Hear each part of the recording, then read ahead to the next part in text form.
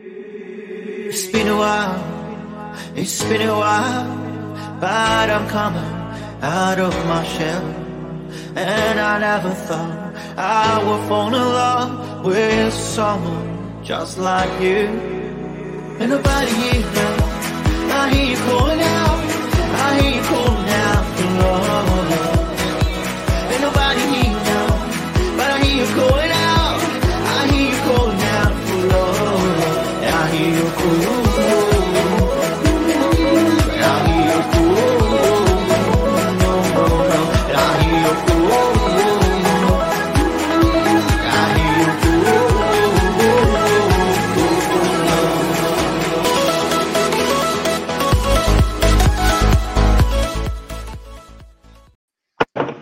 Hey, good evening, everyone, and welcome to. We're back. It's the WhiteWalkers. We've made it. Chris, how are you, my son? I am absolutely sticking out, Davey. Absolutely great to see you, and I'm sure at this stage we can say Happy New Year to Davey, Toppin family, and of course everybody else that is listening in around the world tonight. So great to be back, Davey. Long time no see, fella. Mind you, by the sound of you, you got more frogs than the Muppet Show here, mate. What's going on? Oh man, I can be Kermit. I'm gonna blame a wee bit of too much golden and something on last weekend, fella. I think you've had too much pie at the weekend, or that's what happened there. You know, a couple of wee pies kicking about. Well, look, before we kick off the shenanigans, I just want to start things off on a personal note, if it's okay with everyone. Our family was kind of rocked last February when my mum, Jean Topping, fell very ill very suddenly. And unfortunately, Mum passed away in May of last year. And on behalf of my brother Richard and our families, I would like to take a minute to thank everyone from the rugby family who have passed on messages of condolence and support to us. They were very much appreciated, and we read every single one. To me, it shows the power of the rugby family to come together in struggles and unite in ways that, well, they must only be seen to be believed. However, I want to give a special mention to you, Chris, Nigel, the Night King, who's still stuck somewhere up at King's Landing, and you, Joe, for your support and friendship. But there's also four fellas I want to pay a special thanks to and contribute to for a small thing that they've done. And they are John Andrew, Greg Jones, John Cooney, and our own captain, Alan O'Connor. Thanks to Chris, Alan sent a small video message to Mum, which we received last March, and which you seen the following day once she recovered from the original illness. She was very happy to see Mr. Cooney in the video because, well, he was her favourite, no doubt about it. But she was so chuffed to get that support from our province, and the positive frame of mind that she had was a source of immense strength and pride. Pride to stand up for the Ulstermen along with us all. And now through this show, it's my privilege to bring that same pride and passion and bring you the best show that we can. I hope to get up to Kingspan Stadium sometime soon to personally thank the players and Ulster Rugby for what seems like a small gesture meant an absolute mountain to us. But now, let's begin a new era of WhiteWalkers Chat and Craic. This is your show. So you let us know what you want to see us talk about, what we should include, and who you would like to see us have a chat with as and when we're able to. So for now, let's get on with the show. Let's scrum down and engage.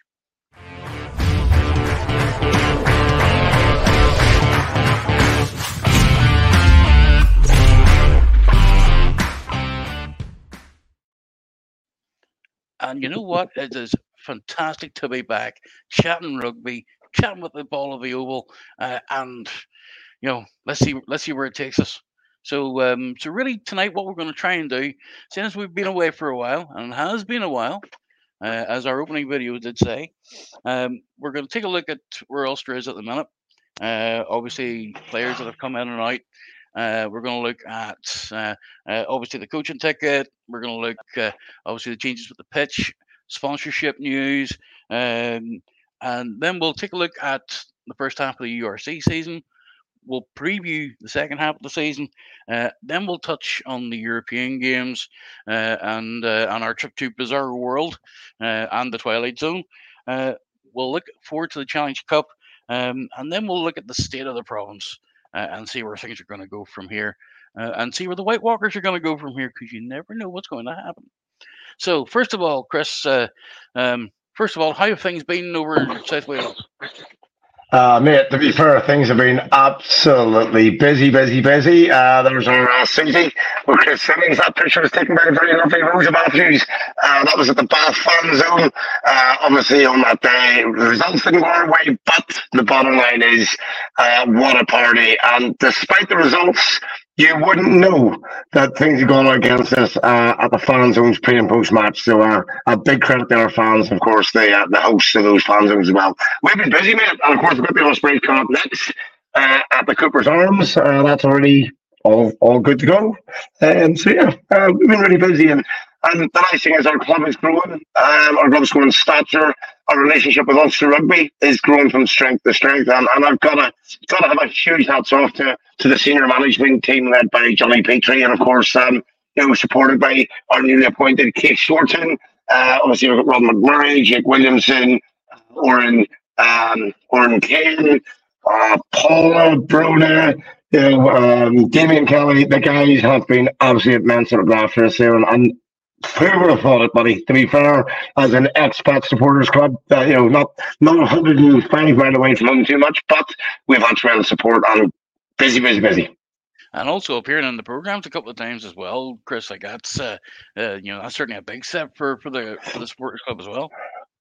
It is, and to be fair, Davey, in the past we would have asked for it. We would have called the Ulster Rugby to the communications team, but in the last couple, to be fair, we've been really blessed. The guys of the communications team have driven that, and it's just appeared, and that sort of just shows how tight the relationship's getting, and that's a real big applause out and thanks to the team there. Oh, happy days. Well, here, why don't we start at the start? Well, let's have a look at the players that have come in and out of the club, from the start of the season. And there's a magician behind us who's brought up a wee picture for us. So well, I know it's maybe not some maybe disappearing, but we'll try and get through them as best we can. We had Dave Ures from Exeter, James French coming in, Ben Griffin from Clontarf, of course our biggest signing of the which had all sorts of lovely shenanigans. Stephen Kitself from the Stormers, the Ginger Ninja himself. Oh, look at that! And then of course Greg McGrath from Jersey Reds. He came in on a short-term injury loan. And obviously then we have from the academy with Ben Carson, Ruben Crullers, James McCormick, Conor McKee and Harry Sheridan coming through.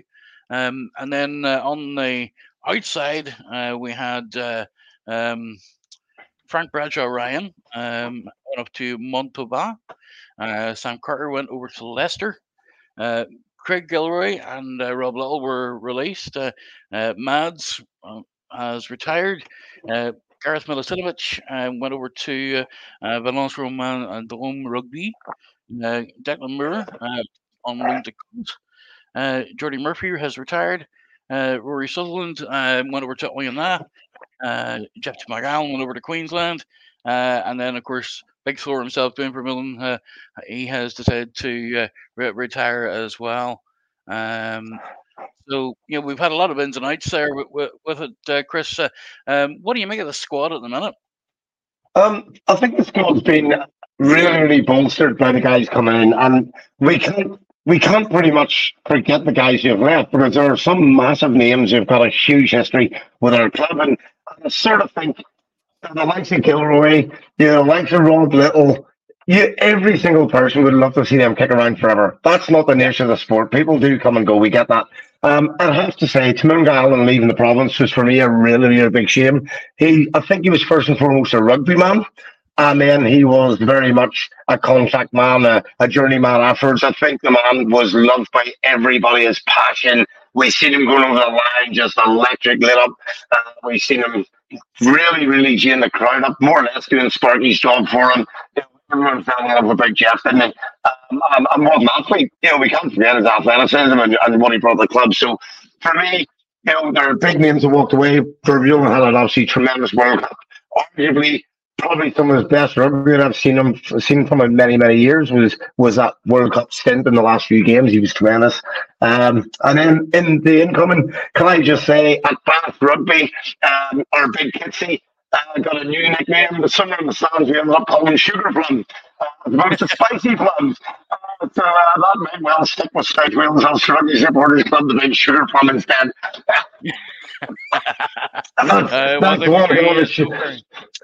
That's one. No, definitely no fairy. I think. Definitely no fairy. I mean, there's one name on there which I think needs a big shout out, and it's our AIL Scott Wilson. And I think Scott Wilson has been an incredible stalwart.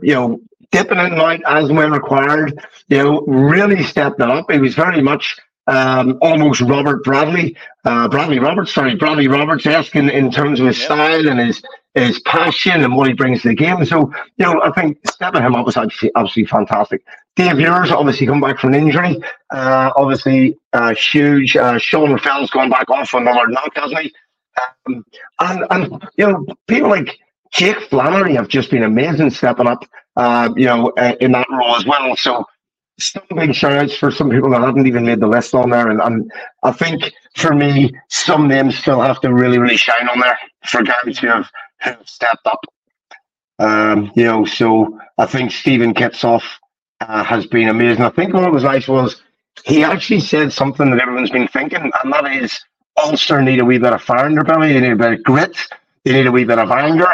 And, it's been bandied around, and I'll tell you, my dad will tell you, he's on here tonight listening in, Big Ray, many fans are saying it, Ulster sometimes come across as too soft. Around the ruck, when things kick off, Will Addison last week, there was a wee bit of a scrap in the corner.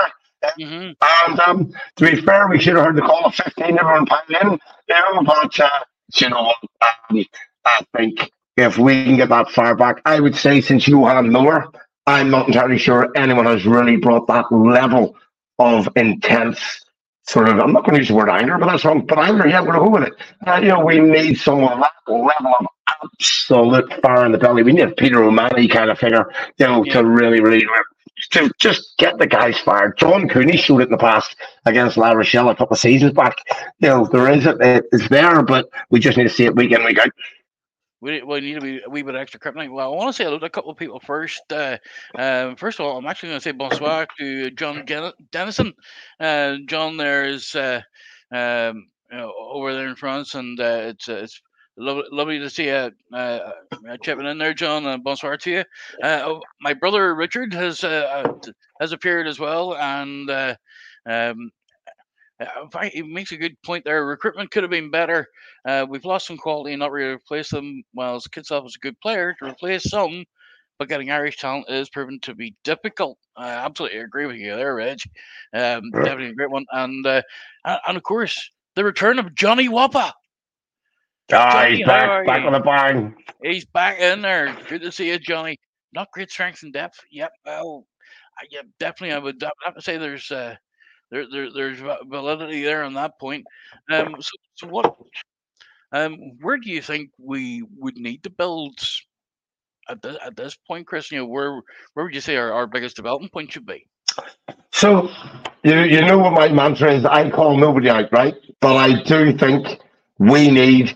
I think for me, it's gotta be the 9-10 partnership. Okay, and that's not saying, that's not defaming John Cooney, that's not defaming Doki or Flannery or Burns or any of them, but I just think we need, you look at the French 10s that have just come through in the 9s, your Duponts, and then you look at the guys outside of the Toulousian side, for example. You look at Danny Kerr at the weekend against us, and then you look at Marcus Smith, and you look at what Leinster are bringing through in Munster, and we just need that absolute strength to run the pitch for us, to run that 9-10 partnership, but also direct the forwards.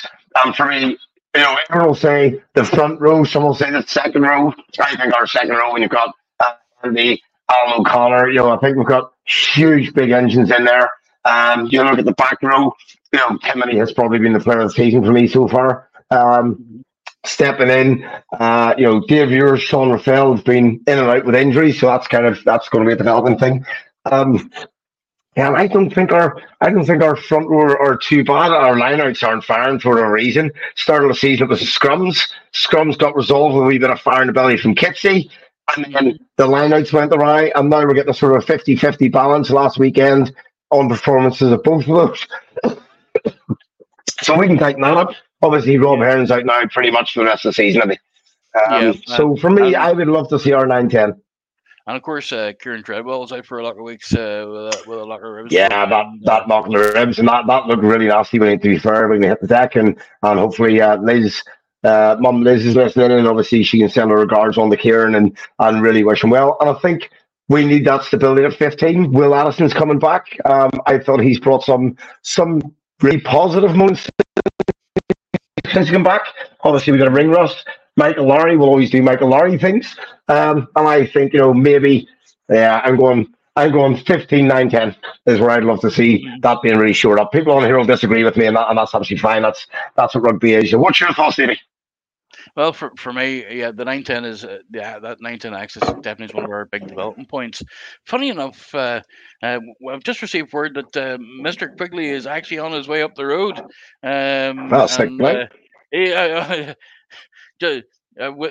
He's now somewhere between King's Landing and Marine, so he'll get his way there eventually. But for me, the 9-10 axis definitely is our big one. And in terms of the backs, it's hard at the minute. It's hard. It's trying to get stability and consistency. Because at the minute, there just seems to be too much jiggling about. There seems to be too much tinkering going on there, and there doesn't seem to be a consistent 15 going through, or at least consistency in some of the areas. For multiple games, that's proven to be probably the biggest problem for me. Yes, Joe Lyons, we did start with that. So, yeah. I tell you what, can I just say something?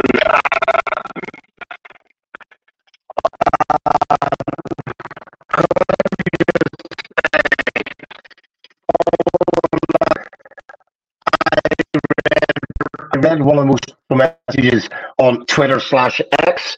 My advice is died. Oh, hold on a minute. See, I did tell you this was the Twilight Zone. Anything can happen in this one, so folks.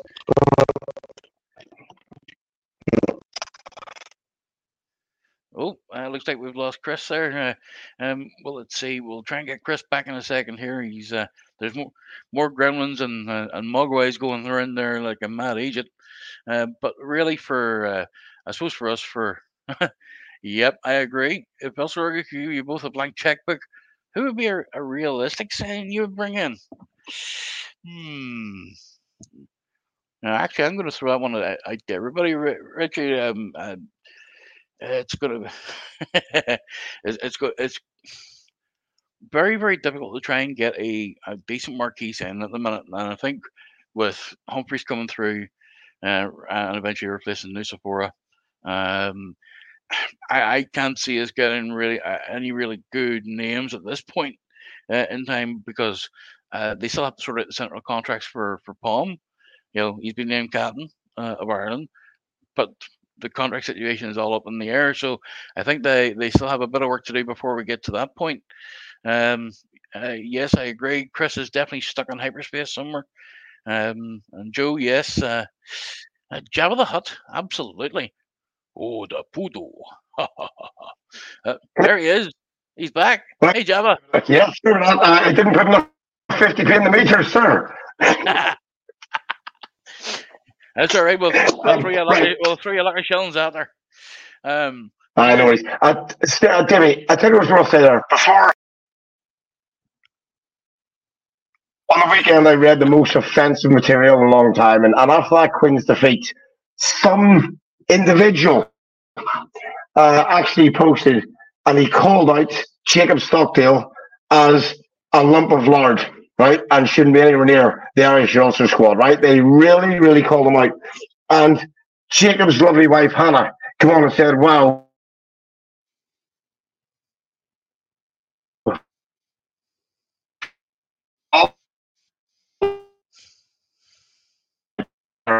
recognizing they can culture. I think it was going to get the lads with problem. Actually realized that they'll understand family. Well, I think basically what we're drinking over here, the guys, is basically the amount of abuse that has been coming through, personal abuse to players.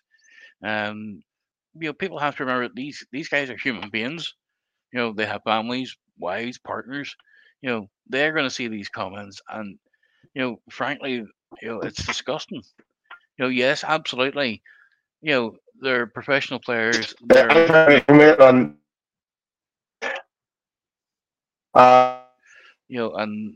they have to try and do the best job they can. But at the same time, this is akin to cyberbullying in my view. And and to be honest with you, I think the more that we can do to try and stomp that out, the better. Johnny, what was this? What about new coach? Well, that's something which we're going to be coming on to.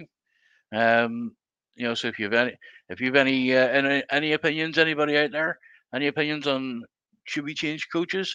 Should we keep what we have at the minute? At least to the end of the season, you'll put it through, and we'll go from there. And yep, I agree with you there, Johnny. Interesting that some players are sticking the knives in against former teammates. Well, you know what? All I'm going to say there, that we usually hear that every week. Thanks to certain, how would you say, pundits who try their best to try and shake an apple cart or two. We do that all the time. Richard, there, trial by social media is a joke. If you're underperforming in your day job, you wouldn't air your dirty laundry. It's just unfortunate that all professional athletes do by being in the public domain.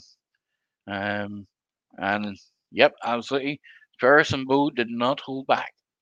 I totally agree with you there, especially after, especially even before the game at the weekend. Ferris in particular was very critical of Ulster and of the coaches and the coaching ticket in general.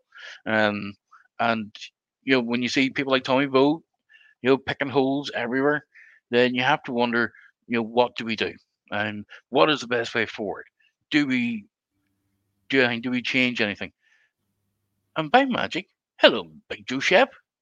Well, there was a sight everybody wasn't expecting to see tonight. The big fella in the TMO truck and stuck up in Ravenhill Kingspan. But there you go, great to be on.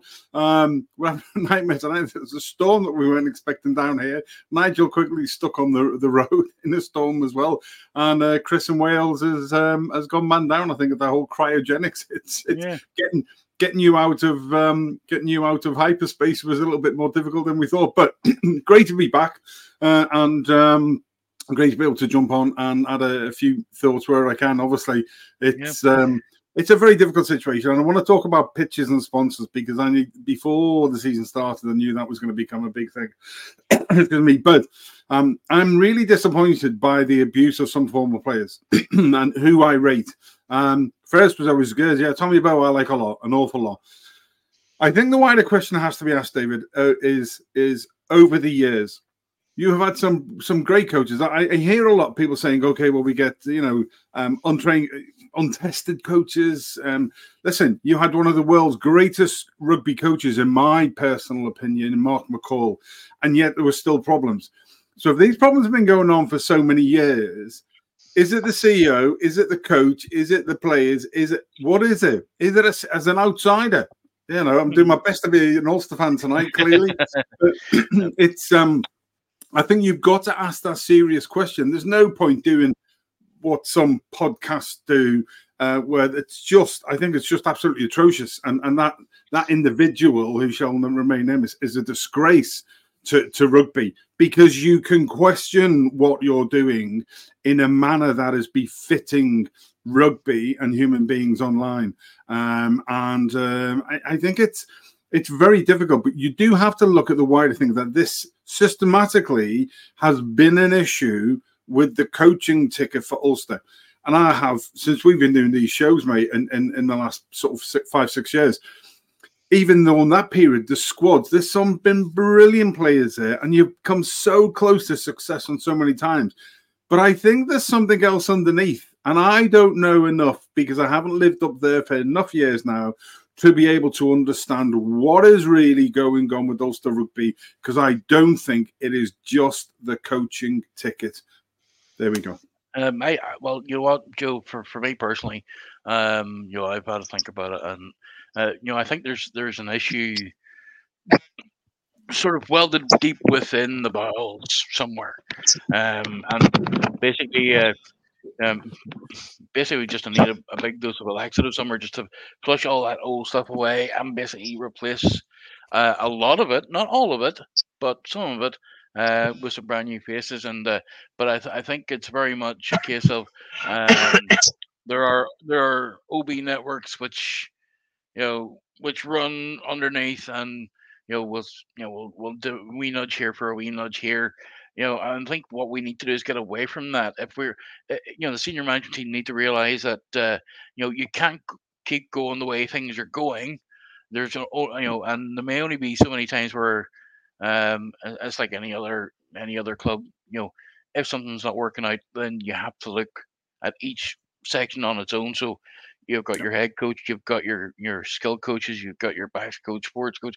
You look at each one in turn, and then you have to go behind that again. And is it within the branch organization? Is it there, the link between there and and the Ulster Rugby Provincial Club, and where it's linked with Ulster branch, and see where where the issues lie. And if it is a case where agendas get pushed here, it's like anything else. It's the politics that keep on going and keep clubs going year after year after year after year, and eventually people get sick of it, and people are going to start walking away again. And when the people start walking away, that's when we know we're in trouble. I think it may be worth doing a separate show just on the issue of as is, will be, and what is required. And getting some, we'll try and get some deep players in, and the players, I mean, those involved in a range of different levels, Dave, to be able to do that.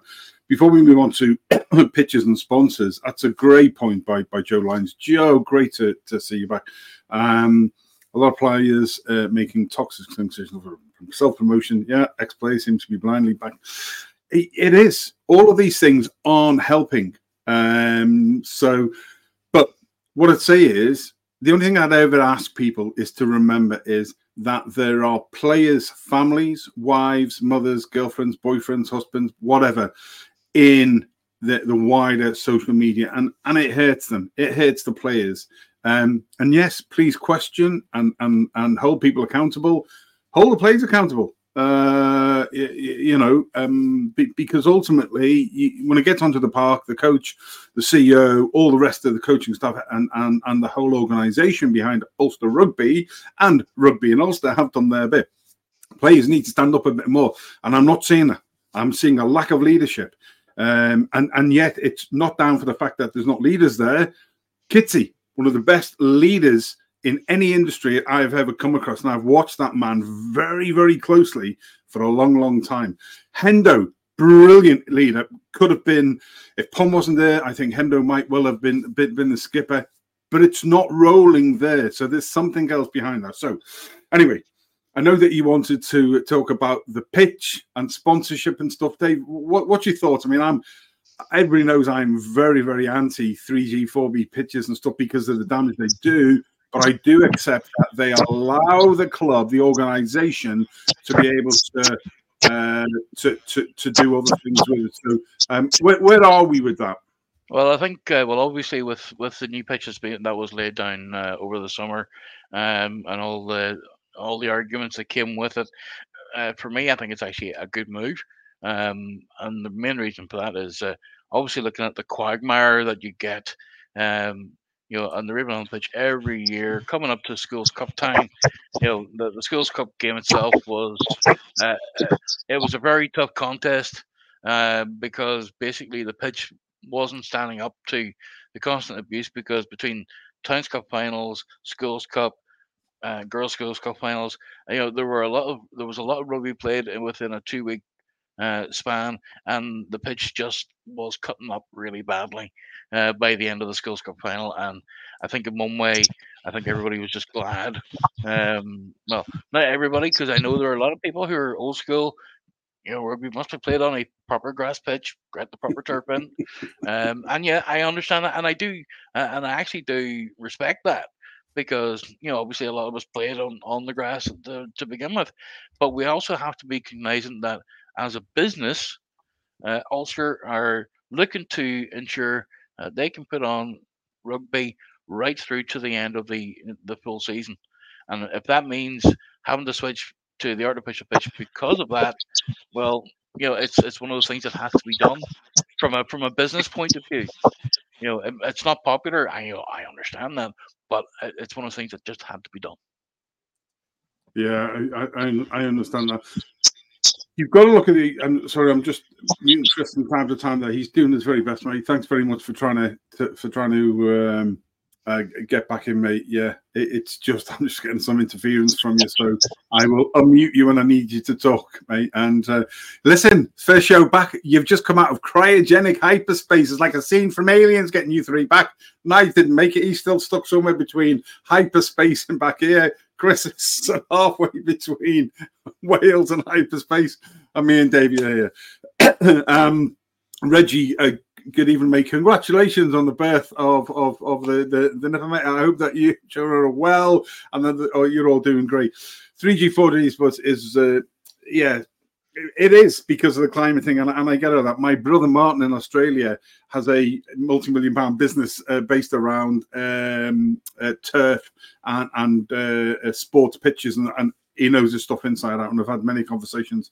It might be worth me getting him on at some stage. But the damage I see it doing to players, I mean, look, Glasgow and stuff like that, it's just that for me. But from a wider organisational point of view, it allows the Ulster Rugby as a business to be able to do that. And you're right, it's Ireland, and it cuts up really, really badly. Chris, it ain't going to go anywhere, Dave, is it? So No. So we just need to embrace that and let it go. But there's lots of changes coming, and you can see where the CEO is trying to take it, and that's why another reason why I get really pissed off, even as an outsider, when I see some of these things about, because people who should know better, who have been part of the organisation. Those people on the outside, some of those people on the outside who so-called podcasts and things, absolutely no idea. Absolutely no idea. But the Chris Brownfield, let's see how we get on with you in your car, somewhere between Planet Zoog and hyperspace and back in here. Let's see whether you're still sounding like something from Cocoon and an alien. Tell us about sponsorship. What are you thinking? And he disappears. Honestly, he's absolutely doing this. But we need to. I know that Dave, you're going to kill me because you want me to move on to URC and European. But there we go. Right, there he is. Right, yes. Tell us about sponsorship. Okay, are we talking about the Kingspan sponsorship? Yes, sir. Okay, so I have actually put lots of stuff on social media over the last probably 12 to 18 months. I had a real problem with the whole concept that Kingspan were being solely hung out to dry and responsible as pitchforks and bits and pieces for the whole Grenfell Tower thing, and everybody was devastated with Grenfell. My big concern is that with the loss of the Kingspan sponsorship, both the stadium naming, the shirt sponsorship, my real concern is where or who is going to have a business big enough within the province of Ulster or the wider field who would be willing to take on Ulster Rugby as is, given the run of results.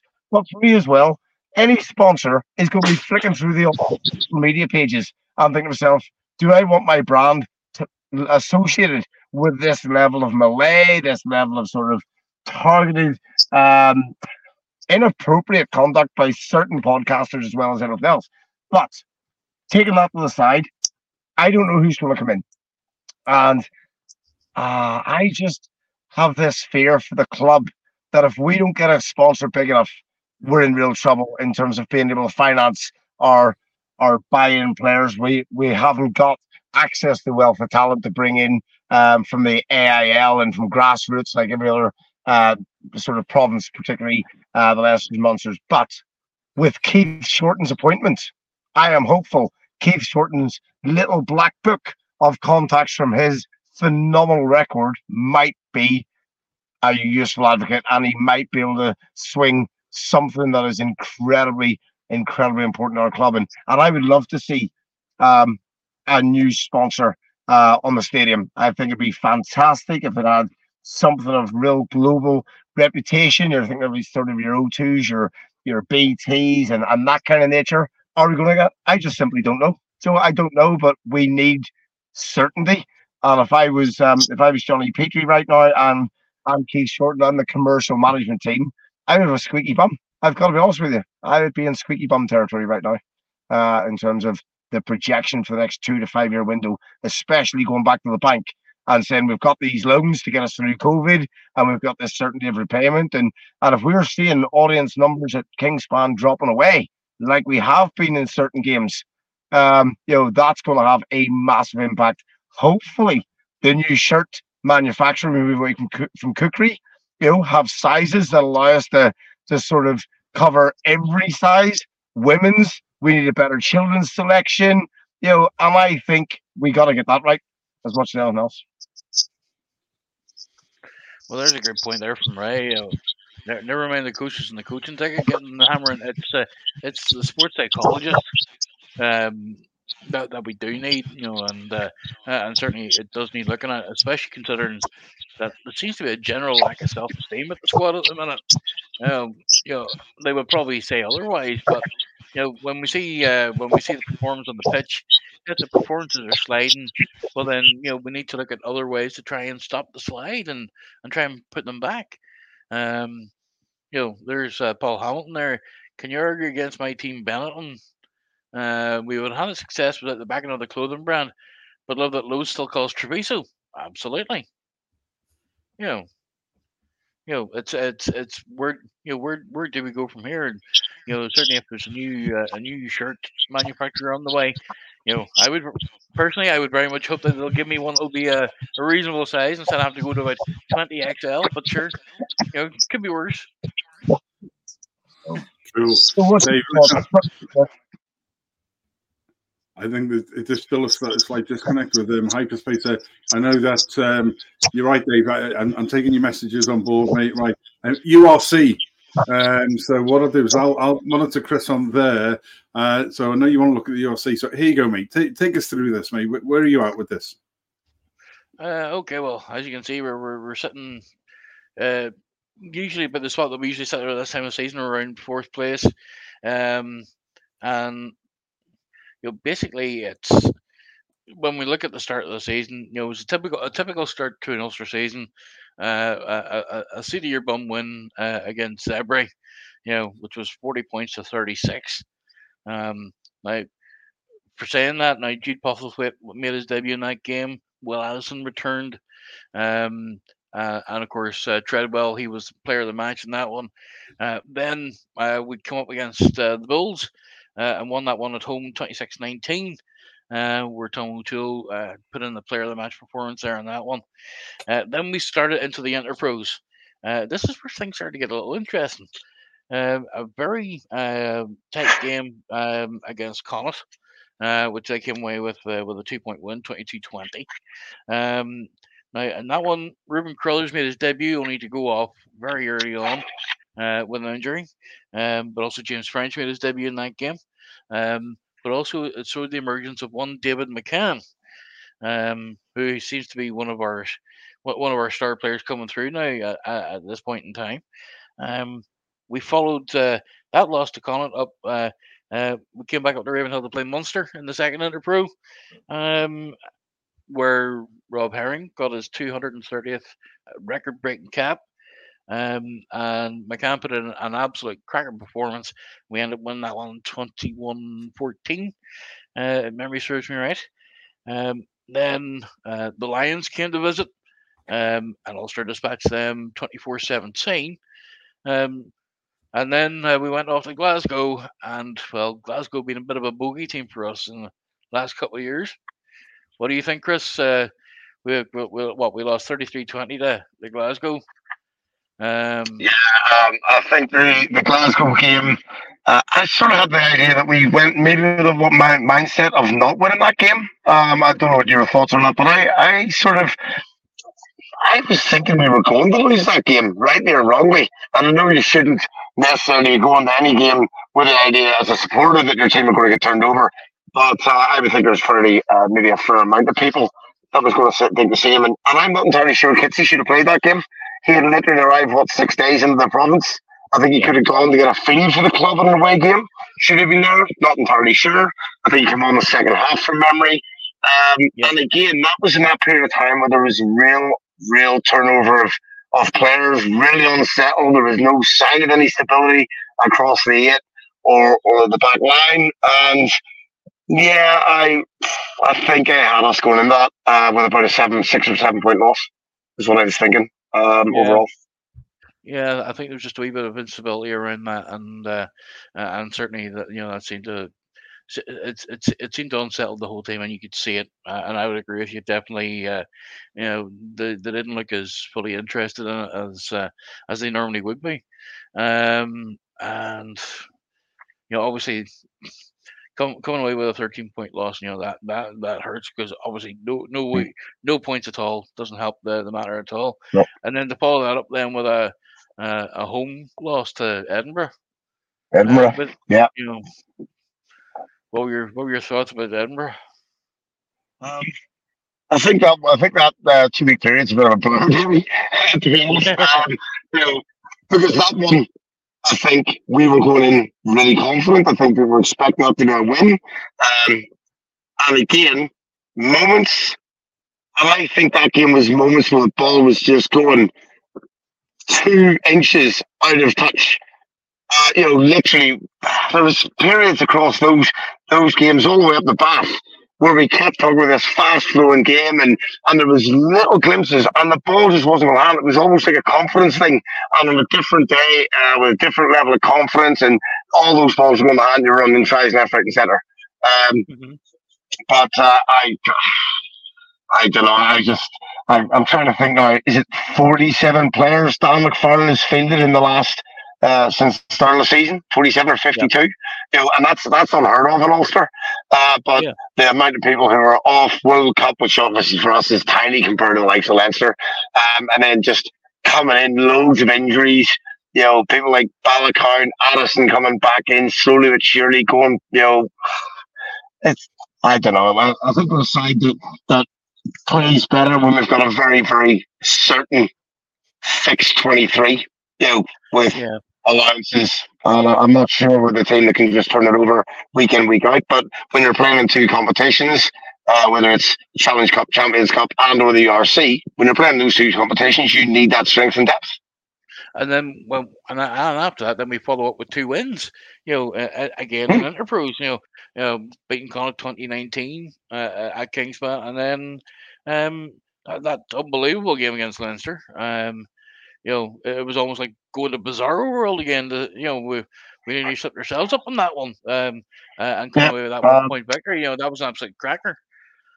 Yeah, so I'm going to say I was in the stadium for the Connacht game with Dad and Sammy and Michael, and that was an incredible win.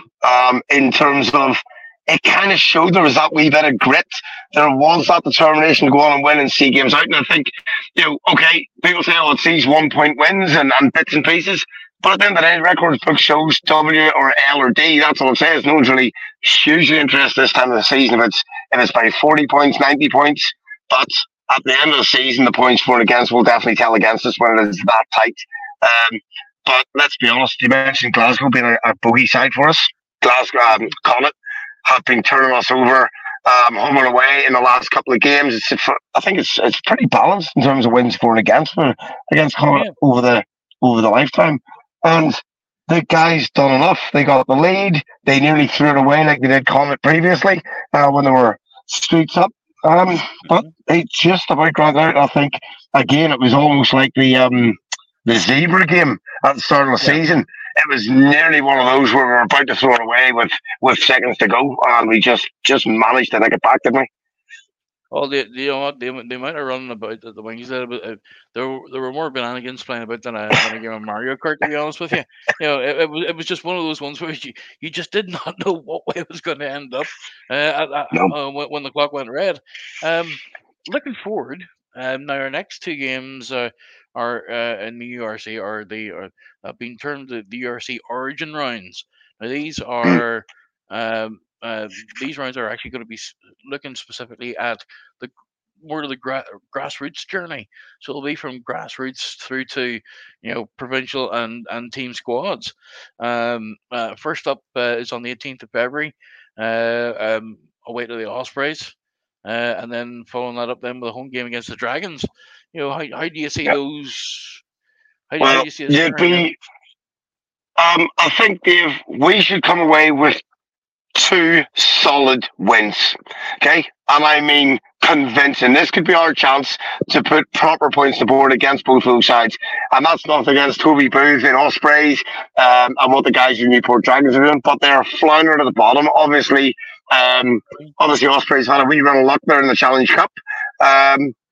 They've been having a good run of form, but they're just about to lose nearly 50% of their squad to the Six Nations. Whereas we're obviously not going to have that same impact. But Welsh rugby, whether it's regional, clubs actually doing reasonably well, but regional rugby in Wales and internationally, the side is all over the place. And I still question what was Jared Payne thinking by going from La Rochelle to Scarlet. That's a whole different discussion. They've lost their budget constraints are going to have them slashed down to, I think, is it 3.5 or is it 4 million next season? Which means all the big names, every big international name is going to have to leave. And they're going to be running around with under 20s and bits and pieces to make up sides, which they can't be competitive. And, you look at the signings that Ospreys and Dragons have lost this year, losing next year. I'm convinced that we will come away with very, very big wins in both those games. I'm saying 30 points apiece up on each game. And if it isn't, then things aren't good as good as you should be. Mm-hmm. Yeah, it's obviously we can argue maybe as Gerald says, it could be a lack of motivation, perhaps. I think the more critical question, as Richard said, was what do our players do to pick themselves up, to really smash in, to the Ospreys in a couple of weeks. Yeah, well, I think, that's going back to the point Dad made about sports psychology. The guys are equipped with sports psychologists, but they're athletes first and foremost, Davey. No player goes out there in the white shirt or the blue shirt, the red shirt, the green shirt. No one goes out there to have a bad game, right? Yeah. So we know that. No one deliberately goes out to throw a game to end up in the Challenge Cup. Stu McCluskey's little media clip, literally, 2 days before that Challenge Cup, he said it. No one wants to be playing Challenge Cup rugby. Now, going back to the point Richard made, that's what we're now doing. So we've got to reverse that and say, right, we have now got the chance to go on and excel. If they don't go on and excel, they get dumped out in ours by Montpellier. Then I can see a massive slide in terms of mental well-being and motivation. But I think now, if I was Ulster Rugby, I'd be doing my absolute damnedest to go top 4 in the URC. Challenge Cup, yeah or nay, just literally do everything to turn on every single result of the URC and see out the season and get back into the Champions Cup, because we're about to take a big hit in TV rights, I think, over the next couple of weeks. TV money still has a massive impact and Ulster's budget's tight. So for me, the motivation should be coming down from Johnny Petrie, and it's not his job to direct the players, but he should be piling the pressure on to our head senior coaches to pretty much finger out time buys and really tighten it up. Yeah, well, look, we'll keep an eye on where things go from there. But what I want to do just very quickly is I just want to bring in the big man again, Big Joe Shep, and basically I want to have a chat with him about Joe. obviously we're just back. We're just back, and we're getting used to being back in the seat and chatting the cud as usual. But where do you see things going now for for us as the White Walkers, and where do you think things will go in the future? Yeah, sorry, mate. I was oh, that's just that everything in life is about timing. There's me on the Graham Norton and say I've got no Malbec, and the lovely Gillian comes home from a week at work and gives me a glass of red. So thank you very much for that. That's like you can't beat that, can you? Listen, yeah, no, very, very, very, very good. One of the reasons that we wanted you back on was because we had so many requests for where had the Three Bod Rugby Group gone. The page disappeared last September. So very, very quickly is last September, I'd finished my contract with the brilliant Rugby Academy Ireland after 18 months. That was fantastic. And I'd wanted to put together a business on the live streaming ever since really I got back after the heart attack and the bypass op and everything like that. So in September, on the September the 12th, we started the new program. And it's 4 months. And on Thursday, next Thursday, week today, the 1st of February, Imbolg, which is the first day of spring, St. Bridget's Day, we go live launch with livestreamsolutions.org, a huge live streaming and business development support organization. And now we put that together in 4 months, and there'll be more to follow on that. But one of the things was we had so many requests for the Three Bod Rugby Group to come back, for the shows to come back, for the White Walkers, for the Leinster Line, for the specials. People saying, what happened to Kigo?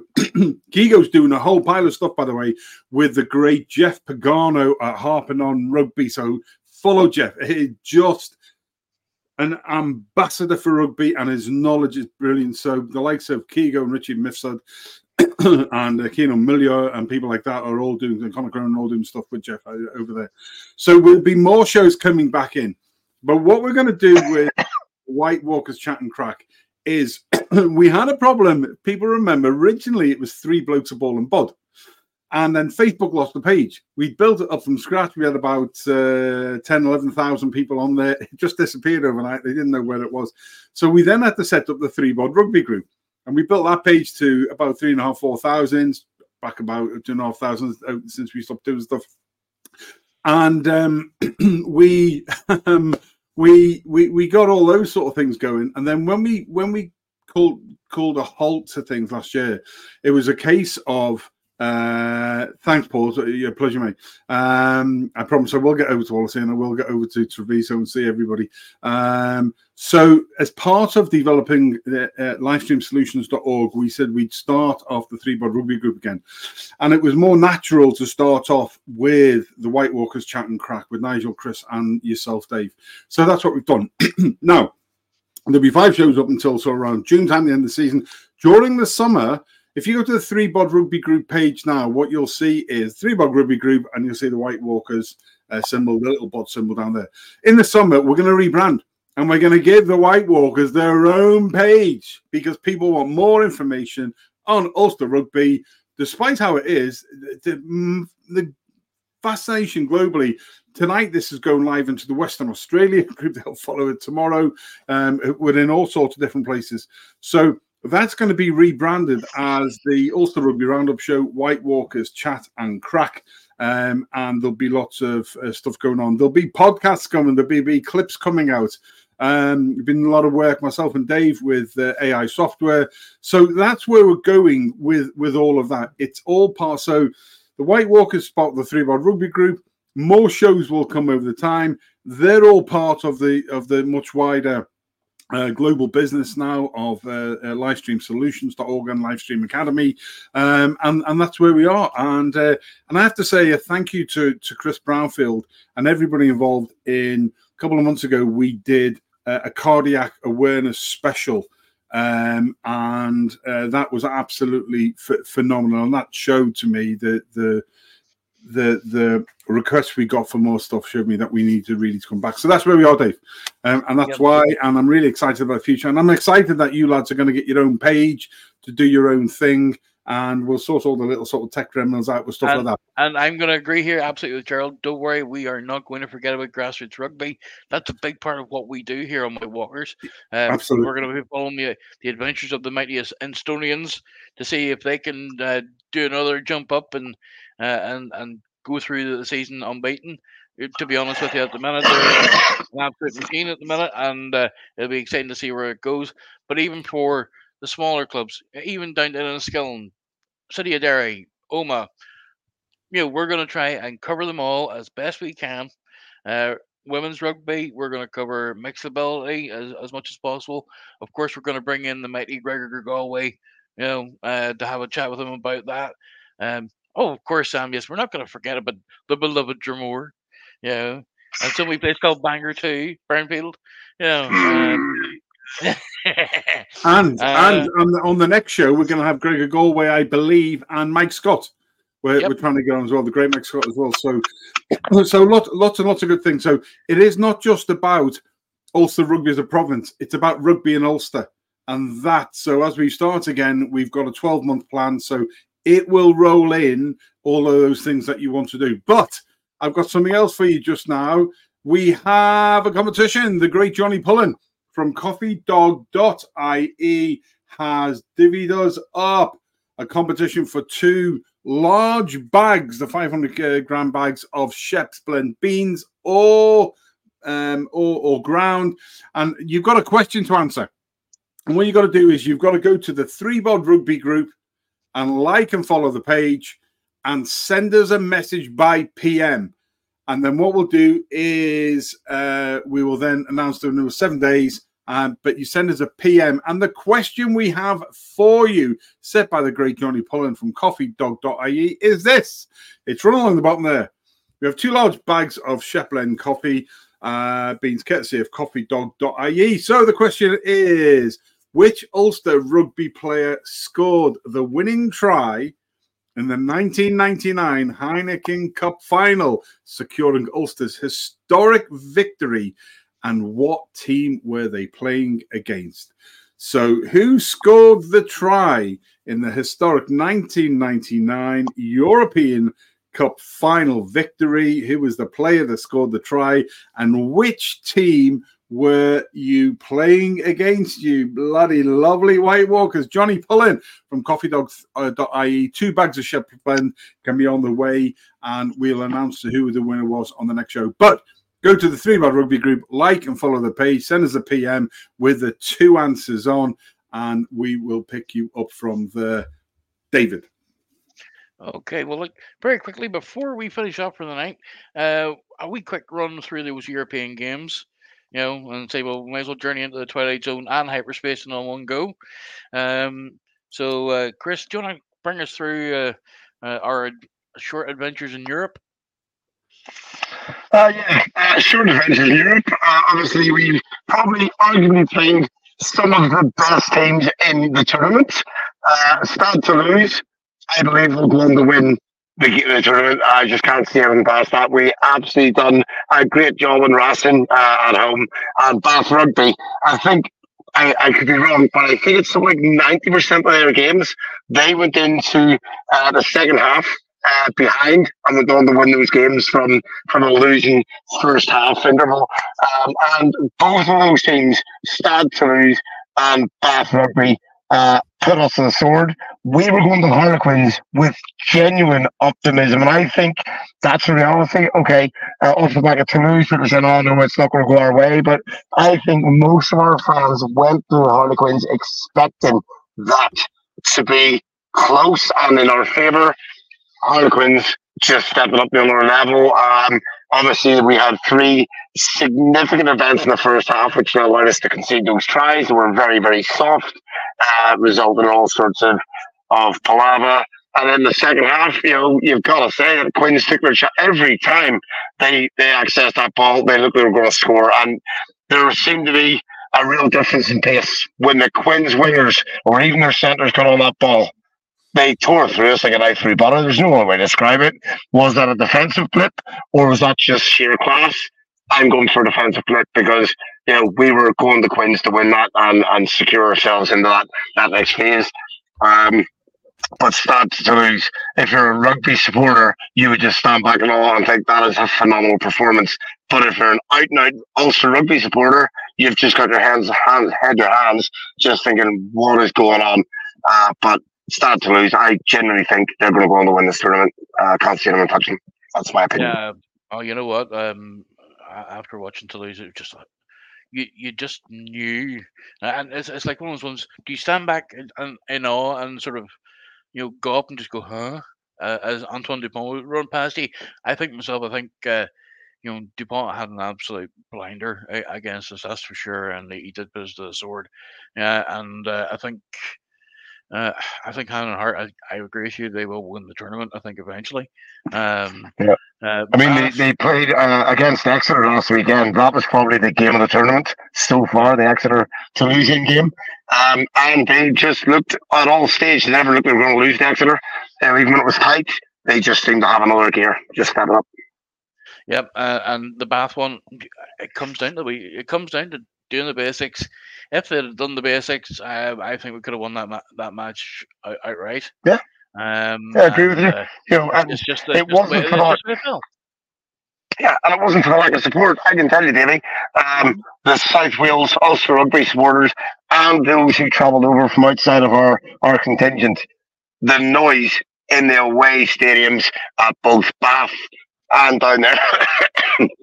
So at the weekend at Twickenham were absolutely phenomenal. And to be fair to the team, even though the sides got put to the sword at Bath and Quins, the team came out and thanked the fans. And I think that was a really important thing, given the amount of money that the fans had put in to be in those grounds and the flights and hotels and everything else with it. I think it was a really respectful thing from the club to go out and actually thank those players, for those supporters. And afterwards, there was a very classy message on Twitter or X from John Cooney, thanking everybody for it. And you know what? He garnered a heck of a lot of respect from both sides. After that, it was an absolutely beautiful thing to see. Well, look here, just very quickly now, just to see if we need to do anything else here. Let's have a look at any other business. Obviously, we've had the Irish squad, announced, and we've got 6 in the squad.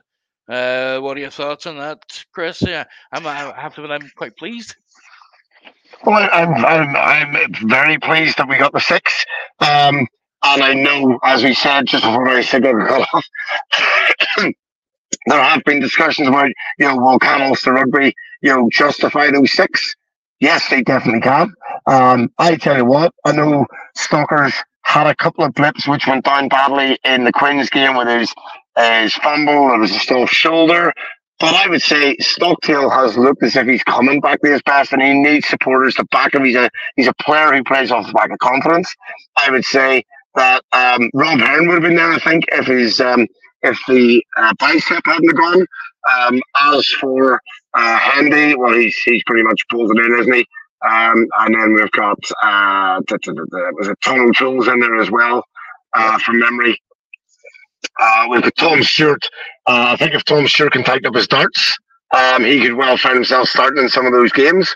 That's great. Nick Timoney, I absolutely think Nick Timoney has absolutely earned that shirt, and I would love to see him getting more than just a tackle bag role. I want to see Nick Timoney in that shirt, and not just in the softer games. Like, I'm going to say Wales is a soft team now. I'm going to say Wales and Italy. I want to see him in there against the Scotlands, the Englands, the Frances. I want to see him in the top sides taking that on. I have Craic Lyons. I think McCann should have been in there as one of those training panelists for sure. I feel like I've missed somebody out. Who have I not mentioned? McCluskey. Okay, yeah. Big Stu, I think his World Cup performances, for sure. Big Stu again deserves a round. That will be all down to what they do in terms of the wingers. There's big chat about, was it Ringrose going out on the wing? Is that what was that O'Driscoll who pounded that around? Yeah. So I just think it's fab for the club. I think it's great for the young cubs coming through. They can see there is a pathway to the green shirt if that's what they're blessed to do. And I'm going to give a wee shout out this weekend. The Wolfhounds are playing up at Kingspan and obviously the series of games that are coming up there, as well as Gerald points out. You know what? I'm excited to see what the Wolfhounds will come up with. I think it's going to be an absolute cracker game. And anybody who gets up to Kingspan to see it, definitely go up there. And if you do, let us know. Let us know how you think the game will have went, and the atmosphere. Yeah, and we'll certainly feature it on another show. Yeah, So I'll tell you something, Davey. Just on that note, if people have not watched women's rugby at this level, they have got to get their way to Kingspan. Women's rugby, in many ways, is actually a better game to watch. And I know that sounds that a lot of people probably think, what's this guy smoking? But I tell you what, at this level and or international level, women's rugby, the skill set, the talent, the determination, the tackle skill, the discipline is actually at a higher level than some of the men's rugby at the minute. And it's because they're not using that crash ball. They're not dependent on necessarily the 50-22s. They're playing really skillful, dynamic, open running rugby, and it is a pleasure to watch. Anyone that's got an afternoon off should definitely pop over and watch that Wolfhound stuff for sure. Well, you know what, Chris? I think we've done well to get through as much as we have done in the time we've had. And I'm going to sort of close off on a strange note.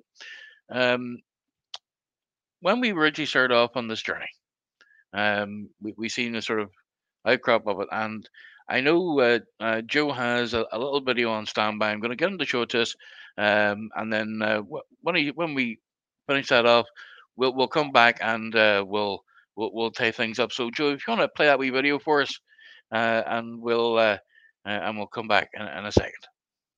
Ladies and gentlemen, welcome to tonight's show. We are proud to present from the Three Blokes, a Ball and Bod group of global online live rugby shows, the newest addition to our family, the Ulster Rugby Roundup Show, WhiteWalkers Chat. It's now time to stand up for the Ulsterman.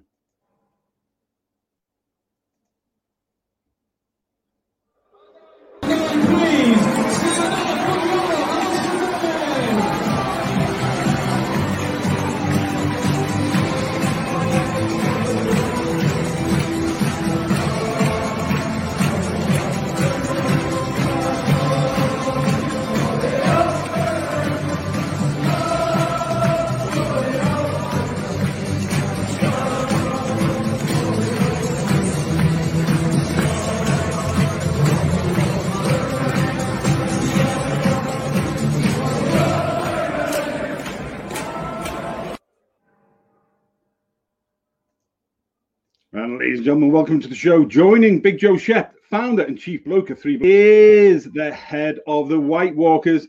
He is the Night King himself. It's the one and only Nigel Quigley. Nice guy, really. And that's all Nigel had time for this evening. But look, Chris, it's been an absolute pleasure getting back on the road here and getting back in the swing of things with you. And ladies and gentlemen, whoever you're watching, wherever you're watching around the world, what we would like you to do is get in touch with us. Let us know what you want to see here on the show. Don't forget to like and subscribe us on Facebook, YouTube, Twitter, anywhere you see us. And we should have a podcast out shortly in the next few days.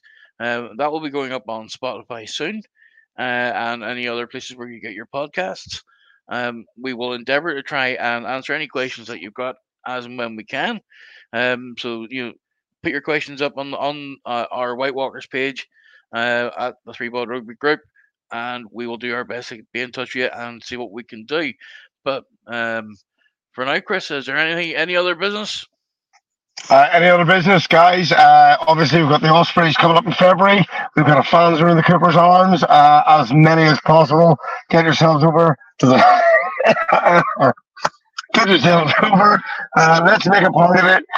We've already got over 50 tickets sold from across our little club. Let's pack that out. If we get 100, that'll be 99 more than Ospreys we turned up with anyway. So let's make a big party, make some noise, and welcome the Ulster boys into Swansea. It's a Ravenhill roar. Well, look here. Thank you very much as always, Chris, and thank you to Big Joe there in the TMO truck. We've kept him fed on Malbec and biscuits, and he'll, I'm doing my best to try and stay out of there as much as possible. But here, look, let's go for now. We'll see you soon. Obviously, like, comment, subscribe, do whatever you want to, but obviously, stand up for the Ulster men and women. Stand up for the Ulster men. See you soon. Right, John.